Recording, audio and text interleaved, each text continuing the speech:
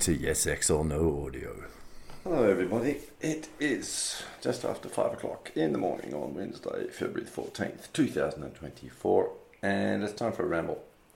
I had the privilege, the gift of a visit from a friend of quite some time.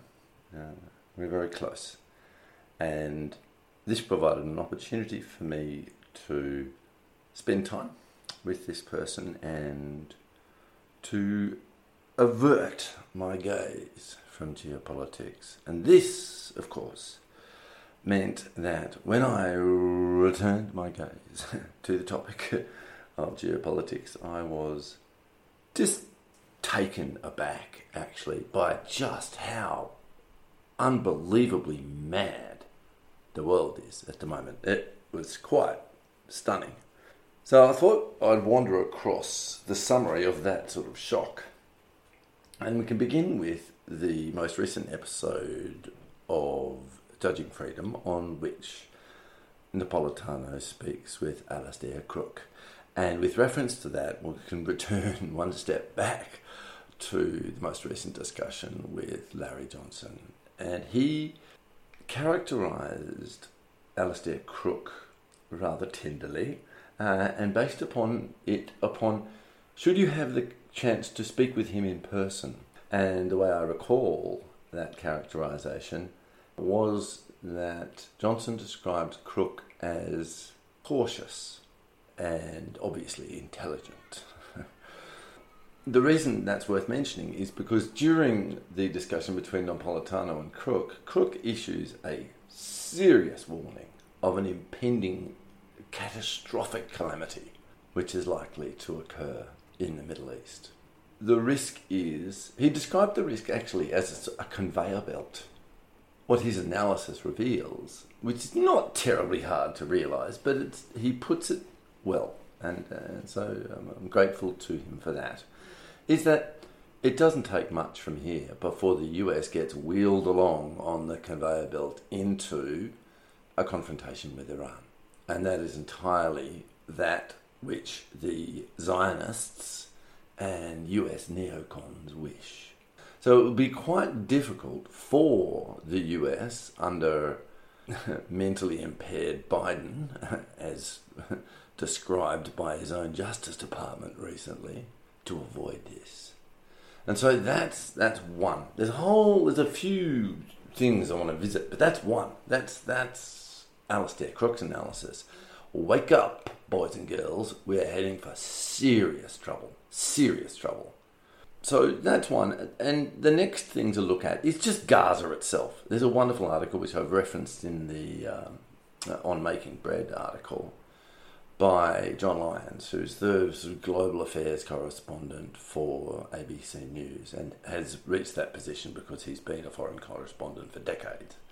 So he's well respected, and he provides an article which is packed with statistics which show that, as I put in the Bread article, that whenever we're referring to the people who are suffering because of this genocide, the first categorization of those people should be children. This is what is being done. It is ghastly, is not extreme enough a term to describe what's being done. So, we have this, a genocide, a ghastly genocide being committed by the Zionists in Israel. The US has decided that the right thing to do about that is to keep supplying them with weapons, and also, on the one hand, call for aid to the children being murdered in Gaza, while at the same time calling for themselves withdrawing funding from UNRWA, which is the group that actually provides the aid, and calling for all of their vassals to do the same. So it's completely duplicitous. And at the same time, they are going about some weird process whereby they think that they can somehow reduce the effect that Ansar Allah in Yemen are having on imposing a form of blockade on Israel, which it was imposing on Gaza. So, and of course they've been completely ineffectual, and the US President, Biden, has admitted this. Is this working? No. Are we going to keep doing it? Yes. And this has been echoed again with other policies, which is the next topic, Ukraine, right? Is it working? No. Are we going to keep doing it? Yes. And right now, this is the craziest thing. In the most recent Week in Review, there were 4 articles on the passage of bills through the Congress to supply military aid, the greatest euphemism of all time, essentially funding the US's arms industry in supplying arms to the genocidal Zionists, the Ukrainians who've lost the war, and what's the other one? Oh, whatever. I mean, oh yeah, of course Taiwan will be in there somewhere, provoking China, right? It's just, I'm just looking at this and going, what the, like SNAFU'd land, as the description from the Week in Review. That's where we're at. Situation normal all up, except it's just astronomically worse at the moment. Just the Ukraine thing is enough, isn't it? You really? And then to add on top of this, we've got the recent establishment, tools going into a complete tiz over the fact that someone went to Russia, recorded an interview with the Russian Federation president, and had the temerity to publish it on the internet. So they roll out all the old shit and they accuse left, right and centre. The EU people are saying we should run an investigation and sanction this guy and travel bans and all the shit that everyone, all the liberals got upset about when Trump came to power because he was talking about travel bans for Muslim people. Well, now all the liberals in Europe are saying we need investigations to impose travel bans on a journalist for doing his job. And just, you see how batshit stupid the whole thing is? It's quite insane. So, yeah, good old Putin, 20 minutes of a lecture on history. And I think that I agree with Crook in his characterisation of that. What was he trying to do? He's trying to say, well, we've been around a while. When does Russia as an entity first arrive? 900 and something? Okay, 1,000 years. We've been around a while. And there's a long history, and the story of Ukraine is long and complicated. It's not a simple thing. So, amongst other, points, but in the greater picture of that's what he's trying to do. And I haven't actually completed my reading of the transcript or looked at the rest of the discussion, and I'll get to it eventually. Because it's not of much more interest is the brain cells falling out, the sort of wheels falling off with brain cells falling out the side of all the liberals and the mainstream media. Much more fun, absolutely. I think it was Christopher who called it, said, yeah, what we should do is sit back and just watch them lose their nana, throw their toys out of the pram and whatever. And that, as I mentioned, is just a complete proof of Caitlin Johnston's analysis, which is all they've got is narrative, and they'll do anything they can to defend it. Because if you look at the whole thing, I mean, what's the other recent article which is talking about the fact that basically Germany, this is a sort of, declaration by some whatever thing, the Germany's, power, its industrial might, all that, it's gone for the foreseeable future, and why is that? Well, because the US blew up the Nord Stream pipeline, so like access to cheap Russian energy. And then you sit back and you scratch your head and you go, hang on a minute, wasn't it the fact that, there's that great line that Ray McGovern likes to roll out, which is that, what was the purpose of NATO? Well, keep the Germans down, keep the Russians out of Europe, and whatever the other thing was, doesn't matter. But behind that is a deeper understanding, which is it's been a great fear of a lot of the European elite. The worst fear is that Russia and Germany get close together because it's a very dangerous combination with all of those resources that Russia has and the engineering brilliance, which the Germans are very good at, and I will add, so are the Russians for that matter. Right? And Russia, they make a very dangerous complementary, two of them put together in terms of production capability, resources, and then brilliance in engineering and maths and these sorts of things. Not to mention the cultural side of it. Come on, Germany and Russia produce wonderful, music and art and so forth. But anyway, that's been one of the big fears. So you sort of look at this in retrospect and you go, hang on, that looks like exactly what's going down. in retrospect, what we're trying to do is prevent Russia and Germany from getting too close together. It's got nothing to do with Ukraine at all.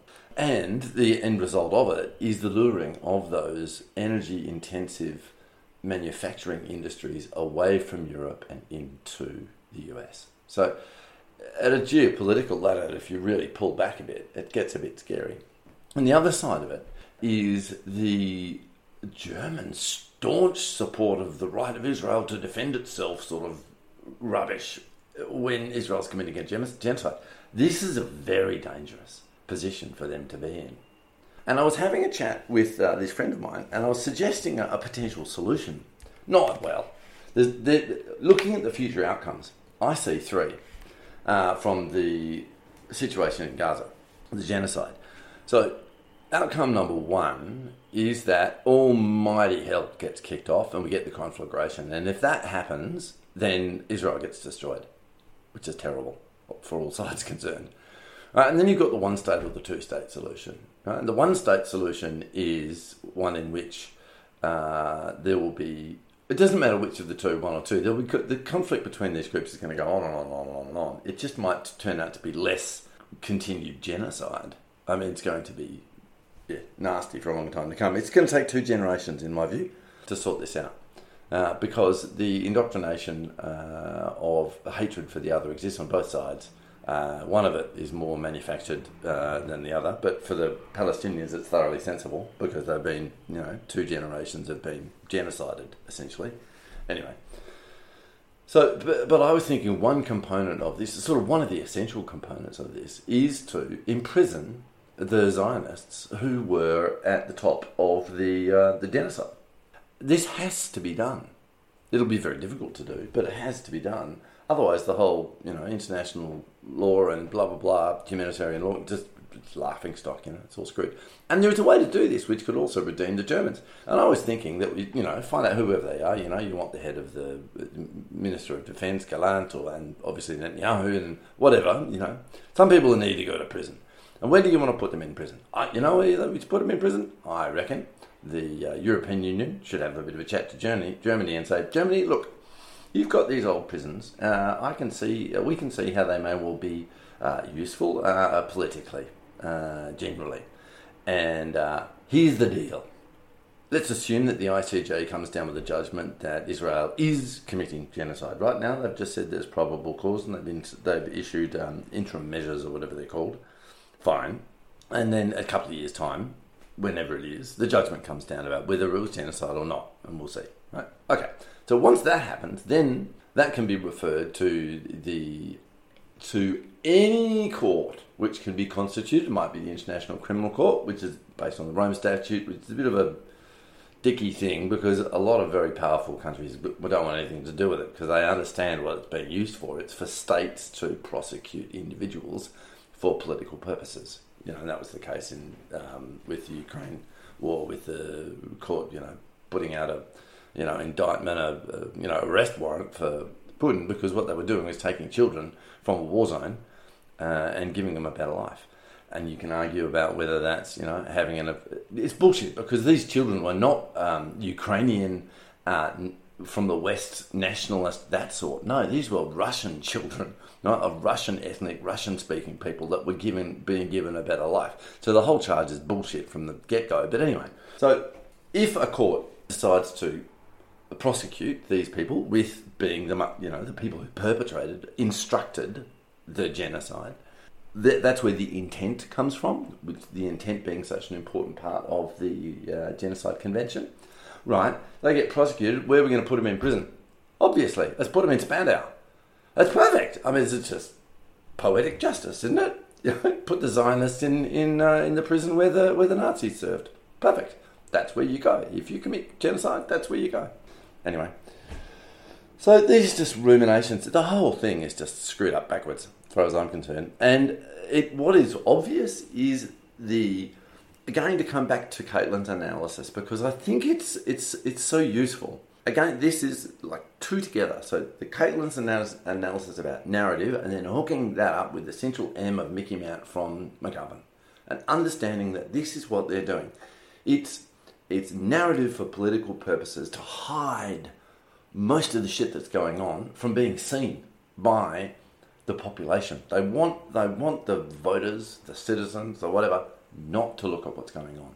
That's the purpose of the media, is to hide all the dangerous stuff. An example there would be the other sort of stuff, the one on the fact that, who killed the 3 people in Tower 22 was the US Department of Defence, as far as I'm concerned. I mean, you can't put people there with enemies all around them and not give them a local defence. They're meant to be protected by the local Air Force base, right? But another base in Jordan that the US has. But obviously, there's no local defence apart from the people themselves, and they can't, against an incoming drone, right? It's a low-flying incoming drone. Their radar, which only works 20% of the time, wouldn't have worked anyway, even if it was turned on. They wouldn't have seen anything. So all that has to happen is that the local Air Force base aren't using their radar systems properly. They're distracted for whatever the hell reason, and they've got no way of knowing in Tower 22 what the hell's coming. And all this bullshit about it follows in another road. Maybe not, doesn't matter. There's no defence. So who killed them? US Department of Defence. Very simple. And it was revealed, obviously, in the Washington Post article, and then nobody talked about it. So that's the purpose of the media. As I said, it's to make sure that things that are not to be discussed are not discussed, and to create discussion on anything that is politically opportune. So, but it's pretty obvious, we know that around here, right? So, but I just think that looking at the current state of affairs, it's catastrophically bad. And there's that thing about having some degree of compassion for people who don't realise how much they've been mentally shafted, emotionally shafted actually, by the media itself and the whole operational system. In that, this is what I've been trying to understand, is how does power operate? And there's obviously greater elements to it, the banks and invested interests and the imperial corporations and all the rest of it. But at its core level, that's why I believe that Ray keeps returning to the central aim in Mickey Mouse. It's the media. That's the thing. It's not true, actually. The other thing, that is true, but in terms of a root cause, the only solution to this problem that I can see is that the US citizenry actually wrest control of their own government back from the arseholes who have got control of it. And the simplest way to do that, the most effective thing that can be done is to get money out of politics. And this is something that Aaron Swartz talked about years ago. And it was Lawrence, professor of constitutional law at Harvard, Lawrence Lessig, who went, oh shit, he's right. This is this, young whiz kid who's a genius, actually. Aaron Swartz, who committed suicide because the stupid bloody copyright mafia went after him, and it was actually a local prosecutor in Massachusetts who, despite the fact that everyone let it go, it doesn't matter. This prosecutor went, no, this is a good, I'll get a score here and it'll all be good, and then the guy commits suicide. Asshole. Anyway, that's the thing, money out of politics. How is it that the Israelis control the Congress people? Money. Simple. And the same with the weapons industries and all the rest of it. Get the money out of politics. Doesn't solve everything, but it's a good start. Anyway, enough rambling. That'll do it for now. A few articles coming out. I've got a few on the boil. So look to those in the coming days. And have a good one. Cheers.